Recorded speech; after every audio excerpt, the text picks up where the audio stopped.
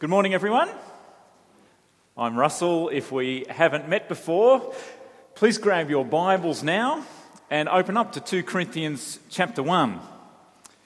Whether you've got a hard copy Bibles, there's some on the table at the entrance over there, or if you're using an electronic device, please open to 2 Corinthians chapter 1.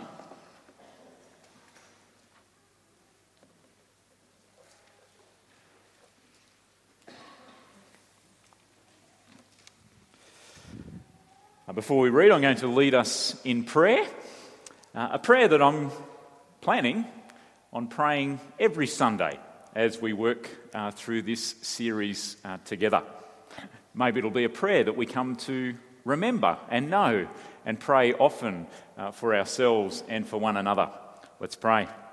Our God, please remove from us our pride and self-confidence, and in their place put poverty of spirit, hunger for you, rigorous study of your word, white-hot devotion to Jesus Christ, and utter indifference to all worldly gain. Jesus, show us your glory. Holy Spirit, give us grit for perseverance. Father, overflow your grace from us to one another. In Jesus' great and powerful name we pray. Amen. Feel what this passage has to say about comfort and trouble. And to help you do that, I want to encourage an exercise as we read. Whenever we come across a word of trouble or distress in this passage, you might like to clench your hands. If you're holding your Bible or your device or the hand of the person next to you, we'll come across a word that has something to do with trouble or distress, just tighten your grip a little bit. You can even reach out and hold somebody's hand if you're not already doing that. If you don't know them, please introduce yourself first before you do that. Whenever we come across a word of comfort, loosen that grip a little bit. Breathe out. If you're somebody who in a time of stress or anxiety you clench your jaw or grind your teeth, that's what you might do when you come across the trouble and distress words. And when you come across the comfort and compassion words,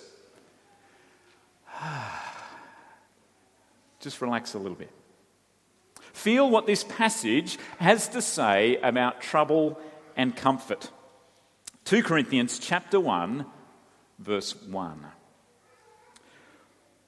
Paul, an apostle of Christ Jesus by the will of God, and Timothy, our brother, to the church of God in Corinth, together with all his holy people throughout Achaia. Grace and peace to you from God our Father and the Lord Jesus Christ. Praise be to the God and Father of our Lord Jesus Christ, the Father of compassion and the God of all comfort, who comforts us in all our troubles, so that we can comfort those in any trouble with the comfort we ourselves receive from God. For just as we share abundantly in the sufferings of Christ, so also our comfort abounds through Christ. If we are distressed, it is for your comfort and salvation. If we are comforted, it is for your comfort, which produces in you patient endurance of the same sufferings we suffer. And our hope for you is firm, because we know that just as you share in our sufferings, so also you share in our comfort. We do not want you to be uninformed, brothers and sisters, about the troubles we experienced in the province of Asia. We were under great pressure, far beyond our ability to endure, so that we despaired of life itself. Indeed, we felt we had received the sentence of death. But this happened that we might not rely on ourselves, but on God who raises the dead. He has delivered us from such a deadly peril, and he will deliver us again.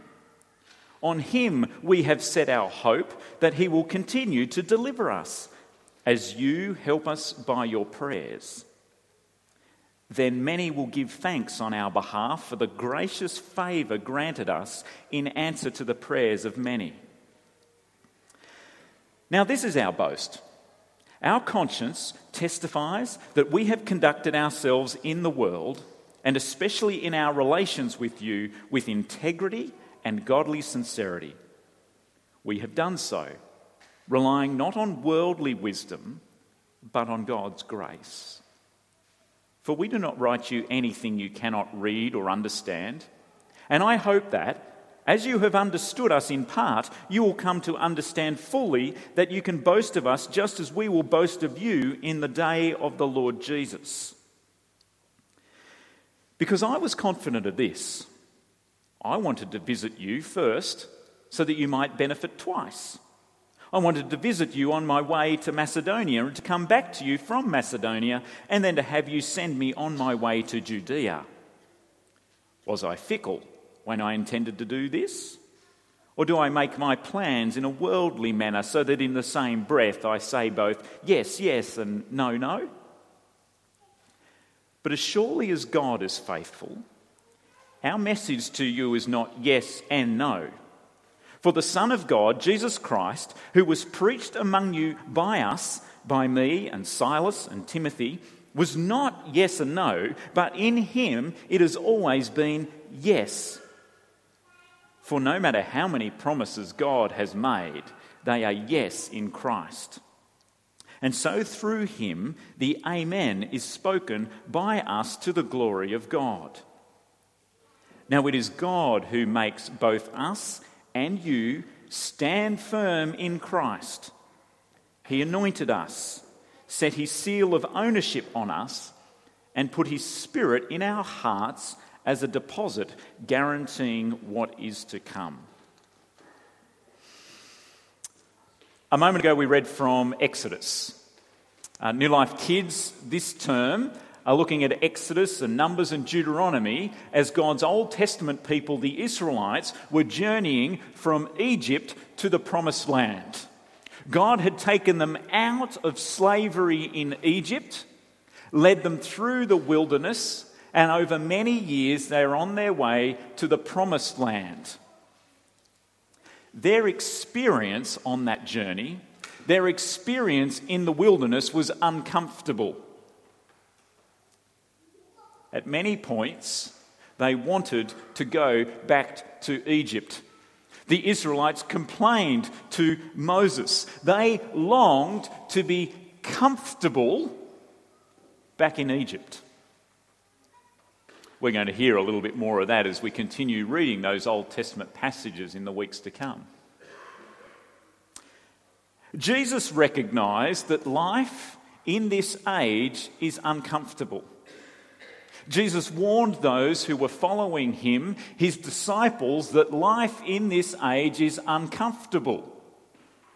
At one time, as Jesus was teaching about the cost of discipleship, the cost of following him, the cost of being on Jesus' mission, he said, "Foxes have dens, birds have nests, but the Son of Man has no place to lay his head." Jesus recognises that life in this age is uncomfortable. Now, as I reflect on my own life, the culture round about us, the pursuit that captivates us, even without thinking much about it, could call this the great Australian middle-class dream. We pursue what is comfortable.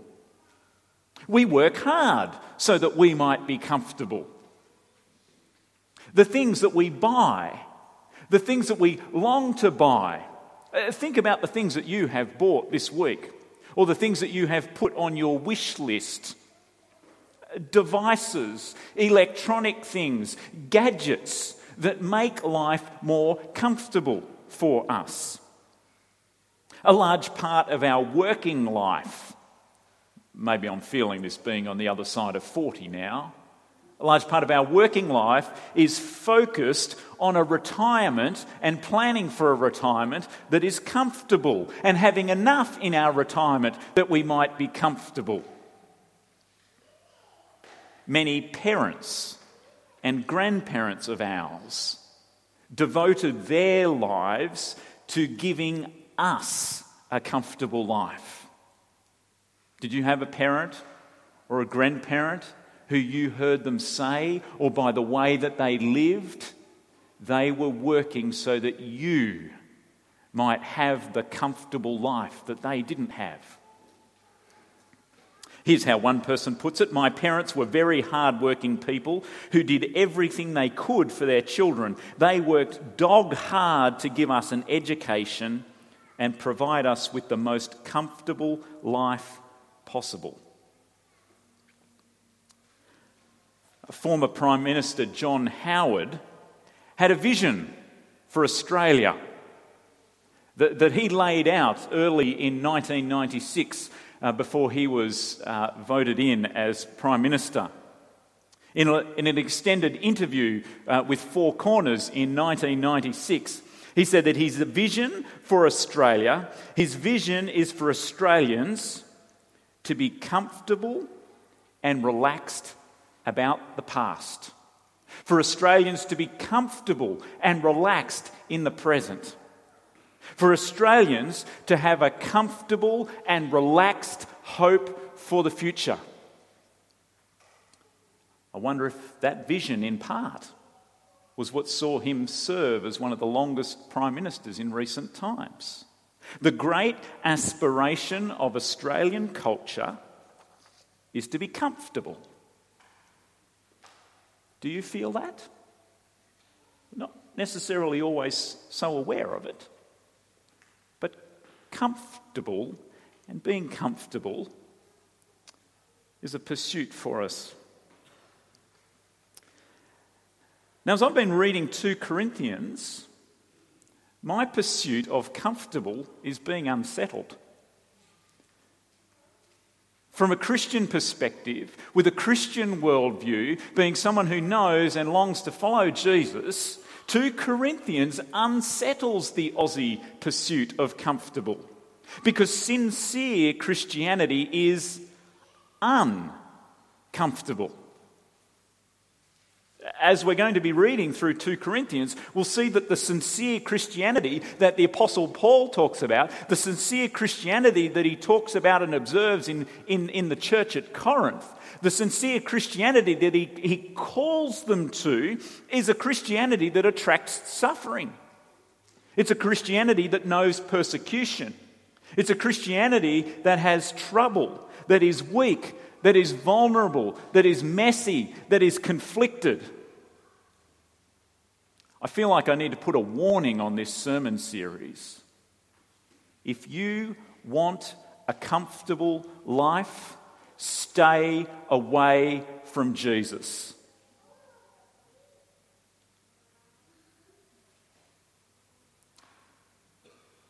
The Apostle Paul knows what it is to be uncomfortable because of following Jesus.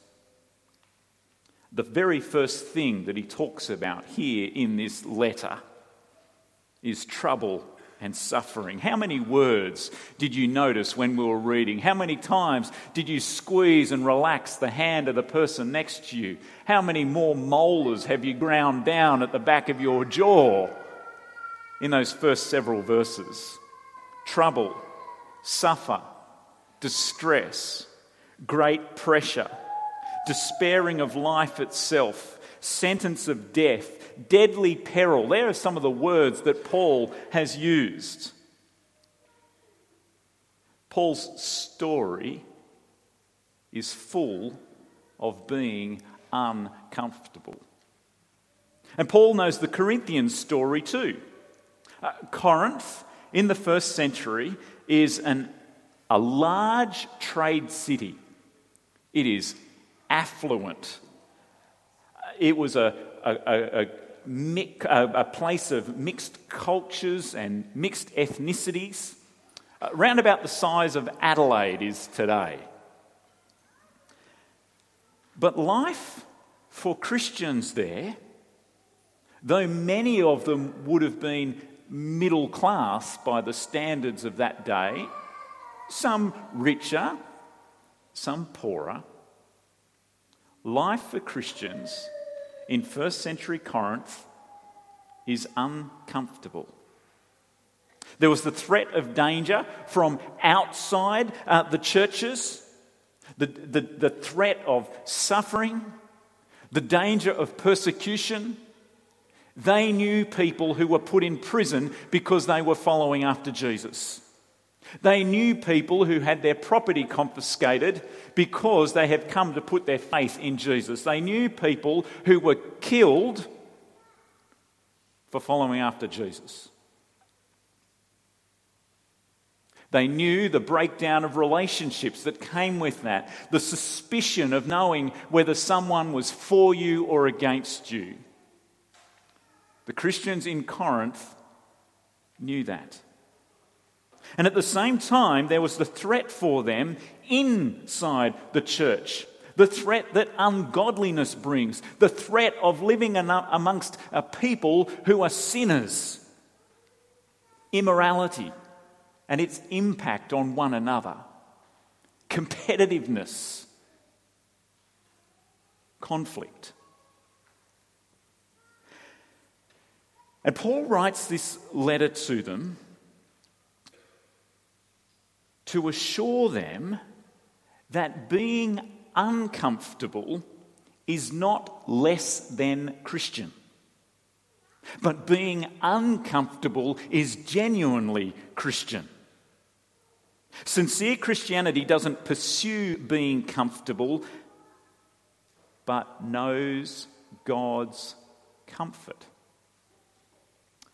I've called it uncomfortable comfort. And you'll see that heading all the way through your outline today if you're using that inside the news sheet. Uncomfortable comfort. It's a comfort that comes from God in the midst of life being uncomfortable. This is what Paul talks about in verses 3 to 7. This is the comfort that he talks about. See how much he does? It's an overwhelming word that he uses. Comfort, comfort, comfort, comfort, comfort, comfort. It's an overwhelming word because for Paul it is an overwhelming reality. It's not just a theological hope or spiritual mindset that he's hoping to, if he says it enough times, it'll become real. He says it again and again and again and again because it is real. It's real for him, and it will be real for all who come into contact with someone who knows God's comfort. Let's read those verses again. Verse 3. Praise be to the God and Father of our Lord Jesus Christ, the Father of compassion and the God of all comfort. And the place where we should get our concept of being fatherly and being compassionate is from God. Right through the Old Testament, particularly in the prophet Isaiah, though, has this vision and view of God who is the one who comforts, the one who is tender, the one who protects, the one who brings relief, the one who brings comfort. Praise be to this God, verse 4, who comforts us in all our troubles so that we can comfort those in any trouble with the comfort we ourselves receive from God. For just as we share abundantly in the sufferings of Christ, so also our comfort abounds through Christ. If we are distressed, it is for your comfort and salvation.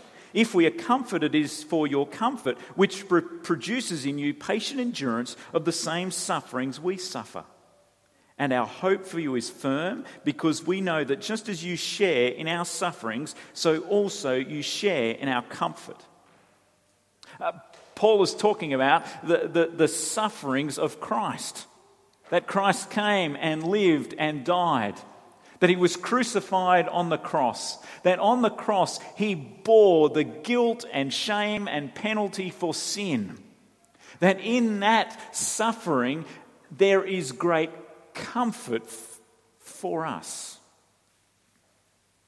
And Paul says that when you know that comfort, when he knows that comfort, it stirs up a compassion inside of us that is shared with others. I was up in Sydney at the end of this week and stayed overnight at a small Christian conference centre. I was having breakfast on my own in the dining room that was there. And a number of people who come and stay at this Christian conference centre are from out of town who are in Sydney for medical appointments and tests and things like that. It's set up as kind of a bit of a traveller's hostel. There was a lady there the other morning on the table just across from me, Friday morning, who was Skyping, phoning, FaceTiming, whatever it was, her daughter, who was about 1,200 kilometres away, to share with her the results of her tests that she had the day before. It was a sad story that she needed to report to her daughter. An elderly lady here on her own, her daughter was crying, she was crying, she was upset. On the other side of me, there was another lady reading a Bible, eating a cornflakes, kind of like I was doing, who just immediately got up and went over and sat with this lady. Didn't say anything at that time, just sat next to her while she shared this news with her daughter. She didn't have any great words of wisdom or spiritual insight, but I could tell that she knew God's comfort. And she just sat with this other lady. And it was like she was just oozing comfort.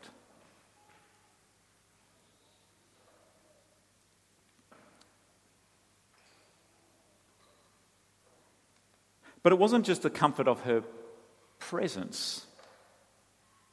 The source of that comfort is God and what they both know of God. And so trouble, we see here in verse 8 to 11, points us to the source of comfort, God.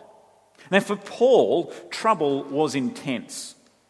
Verse 8, we do not want you to be uninformed, brothers and sisters, about the troubles we experienced in the province of Asia. Now when Paul says we here, he's talking about himself and Timothy, back up in verse 1, who's writing this letter. Listen to the kind of trouble that they faced in the province of Asia. We were under great pressure, far beyond our ability to endure, so that we despaired of life itself. Indeed, we felt we had received the sentence of death. But this happened that we might not rely on ourselves, but on God, who raises the dead. He has delivered us from such a deadly peril, and he will deliver us again. On him we have set our hope that he will continue to deliver us as you help us by your prayers. Then many will give thanks on our behalf for the gracious favour granted us in answer to the prayers of many.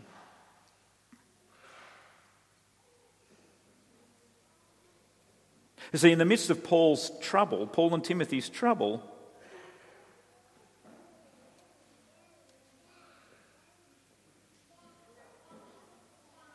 this happened, verse 9, so that we might not rely on ourselves but on God.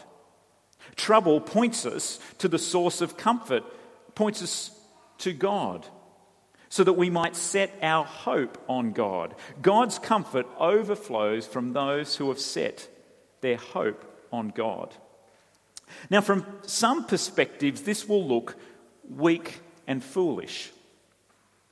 But relying on God's grace turns these perspectives upside down. Verse 12, now this is our boast. Our conscience testifies that we have conducted ourselves in the world, and especially in our relations with you, with integrity and godly sincerity. We have done so relying not on worldly wisdom, but on God's grace. Paul is suggesting that if he was to follow worldly wisdom, that if he was to follow what the world holds up as wise or strong or impressive, he would not do what he does. But we rely on God's grace. Verse 13, for we do not write you anything you cannot read and understand, and I hope that as you have understood us in part, you'll come to understand fully that you can boast of us just as we will boast of you in the day of the Lord Jesus.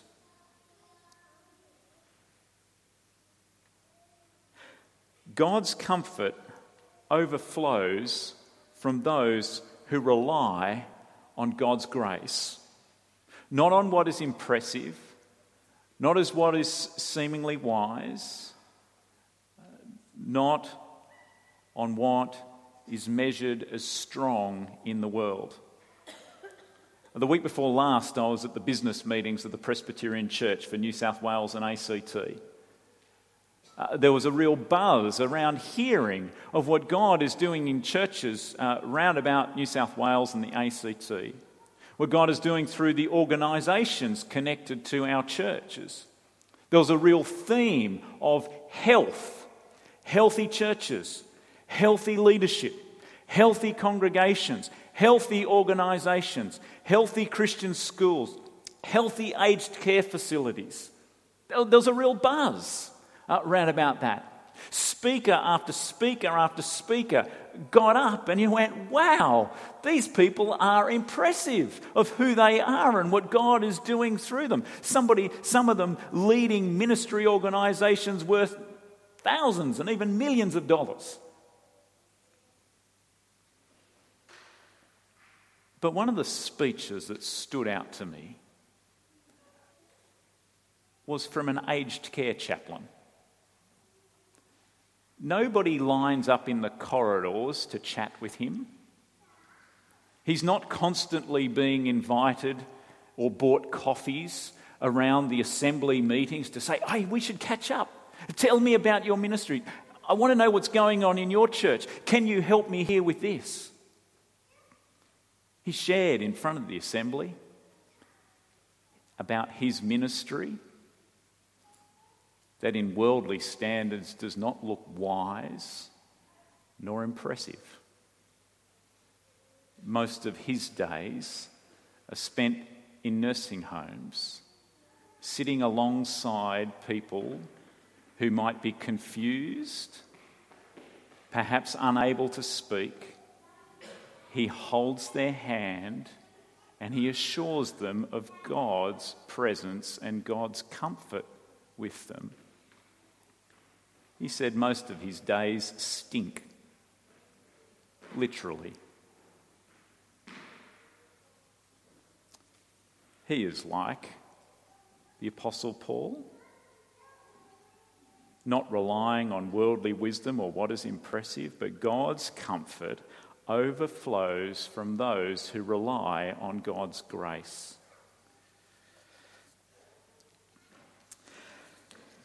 We need to move on to verses 15 to 22.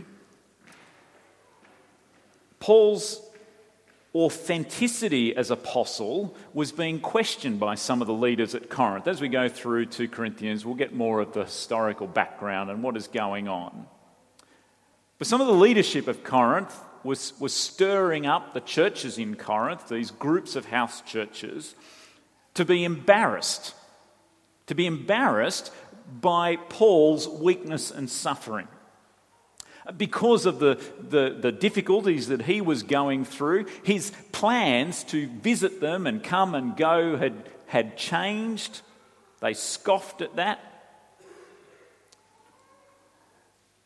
But what Paul wants us to see is that his anchor point in life is God's certain faithfulness. He says there in verse 15, I was confident of this. I wanted to visit you so that you might benefit twice. I wanted to visit you. Verse 18, but as surely as God is faithful, our message to you is not yes and no. For the Son of God, Jesus Christ, who was preached among you by us, by me and Silas and Timothy, was not yes and no, but in him it has always been yes. For no matter how many promises God has made, they are yes in Christ, and so through him the Amen is spoken by us to the glory of God. Now it is God who makes both us and you stand firm in Christ. He anointed us, set his seal of ownership on us, and put his Spirit in our hearts as a deposit guaranteeing what is to come. Paul's anchor point in life is God's certain faithfulness. Knowing that no matter what happens, God is his secure reference point. That he can stand firm in who God is and God's faithfulness. That for the Corinthians, they too can know God's faithfulness. What or who is the anchor point for your life? Do you know steadiness and security? While I was at Bible college, I had a summer job working for a geotechnical engineering company. I had been trained in it previously. But this simple summer job was to be on a construction site where there's these multi-storey basements and rock anchors were being installed to secure this basement area.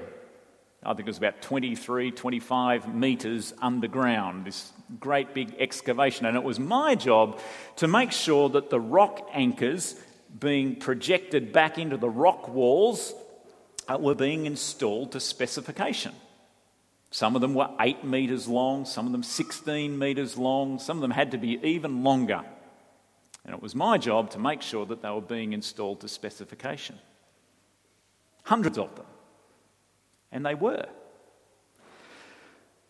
But being the kind of inquisitive person that I am, and being a bored Bible college student on summer holidays, I thought I would read the geological and geotechnical reports on the site. And while reading them, I could see that while the rock anchors were being installed to specification, the specifications were wrong. The rock anchors were being installed, the 8 metres or the 16 metres, but the actual rock that the anchor needed to be installed in was further away than that.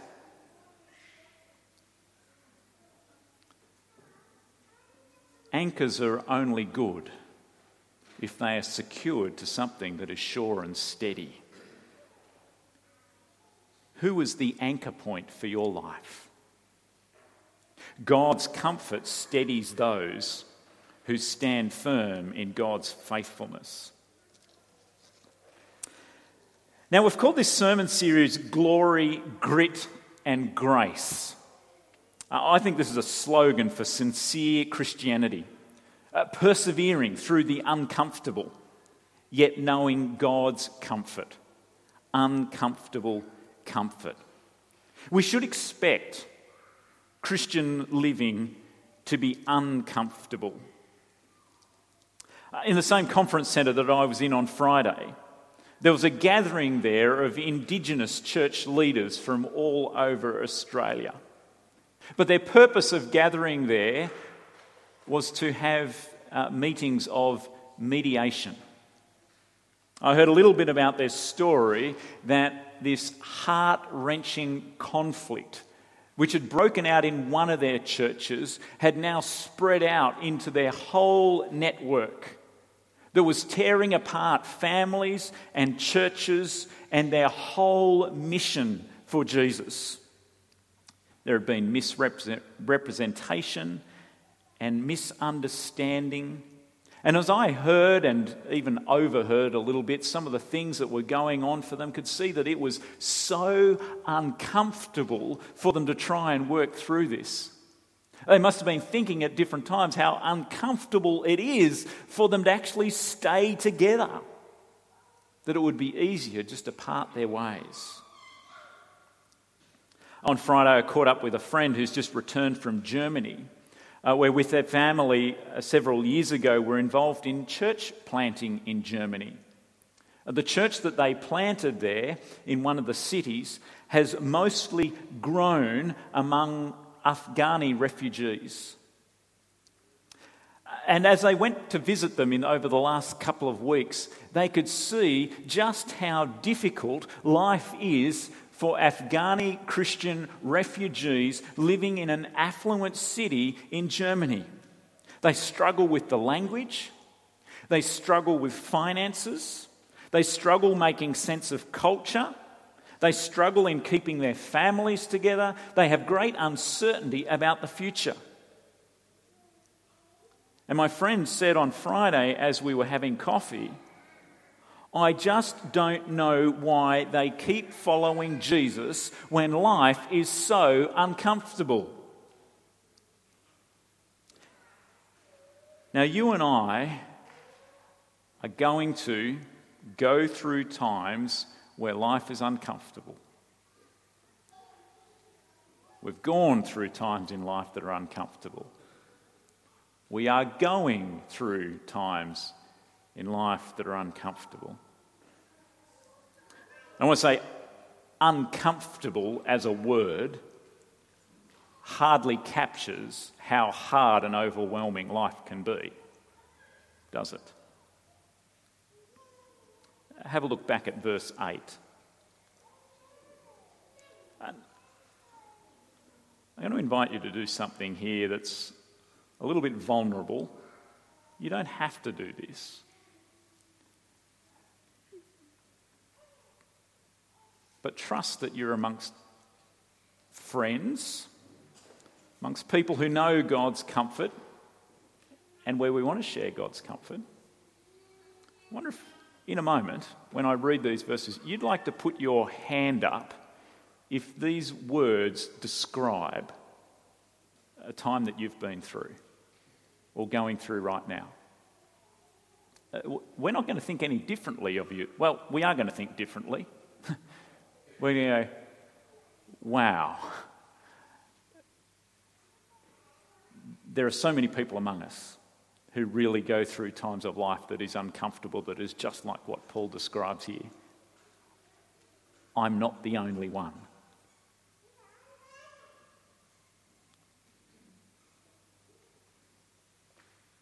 Verse 8.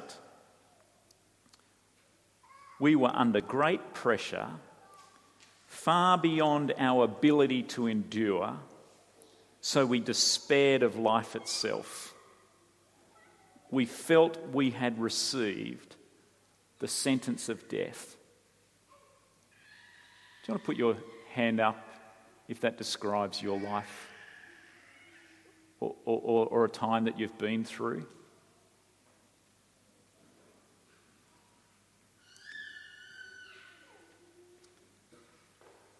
I wish I could wave a magic wand. I wish I could wave it over us right now and make comfort immediate for every single person who's put their hand up. And for those who don't feel comfortable putting their hand up. I wish I could wave a wand. Or perhaps a more Christianly type thing. I wish I could read a Bible verse that would bring instant comfort to us. Or compose a prayer that injects real comfort into any situation. How does God comfort us? The Indigenous aunties that I heard going through mediation last week, they learn of God's comfort as they persevere through the uncomfortable. They fix their eyes on the glory of Jesus. God's Spirit is giving them grit to persevere. And God's grace to them is overflowing in their lives as they seek to show grace to others around them. And as they keep at that and keep at that and keep at that, they are knowing God's comfort. Afghani brothers and sisters in Germany, they learn comfort as they persevere through the uncomfortable. They fix their eyes on the glory of Jesus. The Spirit is giving them grit to persevere. And God's grace to them is overflowing in their lives so that they might live out the same grace. And so for us, as we are uncomfortable, we will learn God's comfort as we keep fixing our eyes on the glory of Jesus, fixing our eyes on the glory of heaven and looking forwards to that. Jesus gives us his Spirit to keep building in us the grit of perseverance to be remaining faithful to him. And we will know God's grace to us as we overflow with grace to one another.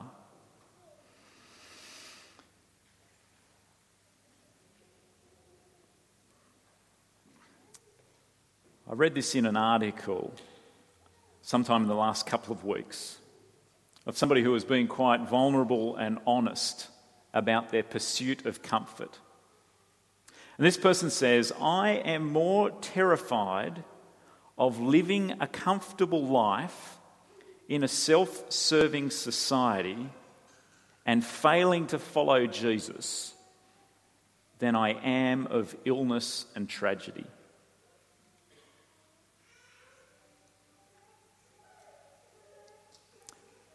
I've been reflecting now for a couple of weeks of whether that is true for me. What am I more terrified of? Sickness, illness, or tragedy? Or more terrified of pursuing what is comfortable but failing to follow Jesus?